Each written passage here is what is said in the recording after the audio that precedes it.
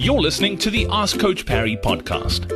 If you'd like to join thousands of other runners from around the world who are getting direct access to Coach Parry, his science-backed training plans that work, and a community of runners to motivate you and hold you accountable, then head over to coachparry.com/ask. Welcome on to this edition of the Ask Coach Parry podcast. It's great to have you back on. And today's question for the coach is from Simone, was posted in the forums on the Coach Parry online training platform.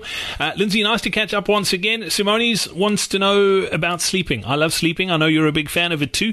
She says, can you talk about recommended or sort of required amount of sleep before marathons and ultimately in the build up to big races like Two Oceans or Comrades? Is there like an ideal amount of sleep you should be getting every night? Look, there is, and I very seldom talk in terms of ideal numbers because I find that it actually just shuts down the whole conversation, because for a lot of people it's just completely unrealistic. But really, when we're training hard, to put a number on it, you should be sleeping between 8 to 10 hours a night. Most people are dealing with between 4 and 6. So if you hurl 8 and 10 at them, they're just like, get out. I'm not. There's no point discussing this any further because I'm not going to do it. So I think for me, what's much more important is ensuring that however many hours we're sleeping, be it 4, 6, or 8, that we ensure that the quality of that sleep is really good. And there are 3 simple. I always use the word simple as opposed to easy, because just because something is simple to do, it doesn't mean it's easy to implement. But 3 simple tips for improving sleep.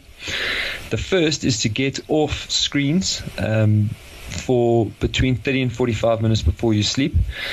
That makes an enormous difference to the quality of your sleep. The second is to ensure that there are no devices with flashing lights or red lights or blinking lights or anything like that. So you want really nice, dark and cool room to sleep in.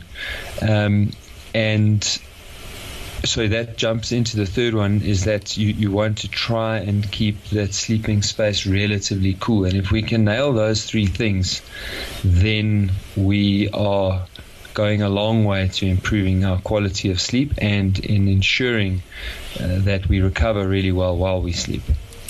Fantastic. Lindsay, thank you very much for that. Thanks for the great question as well, Simone. And I can tell you what, darkening a room makes a massive difference. We've got blackout blinds in ours, and it is life-changing, Lindsay, and I'm sure you agree with that. Yeah, look, blackout blinds are fantastic because particularly in summer, when it's starting to get light very, very early, on the days that you don't have to wake up early to train, you really want to be able to take advantage of that extra hour of sleep. And blackout blinds are absolutely gold for that. They just don't do anything for the hardy dars in Gauteng. Hey, it's Brad here again. Thank you so much for listening to this episode of the Ask Coach Parry podcast. Before I go, don't forget to save your seat in our upcoming Comrades Marathon training webinar. You can head over to coachparry.com/webinar for all the details. And if you've got a question that you need help with, or if you'd like to run as well as we know you can head over to coachparry.com/ask.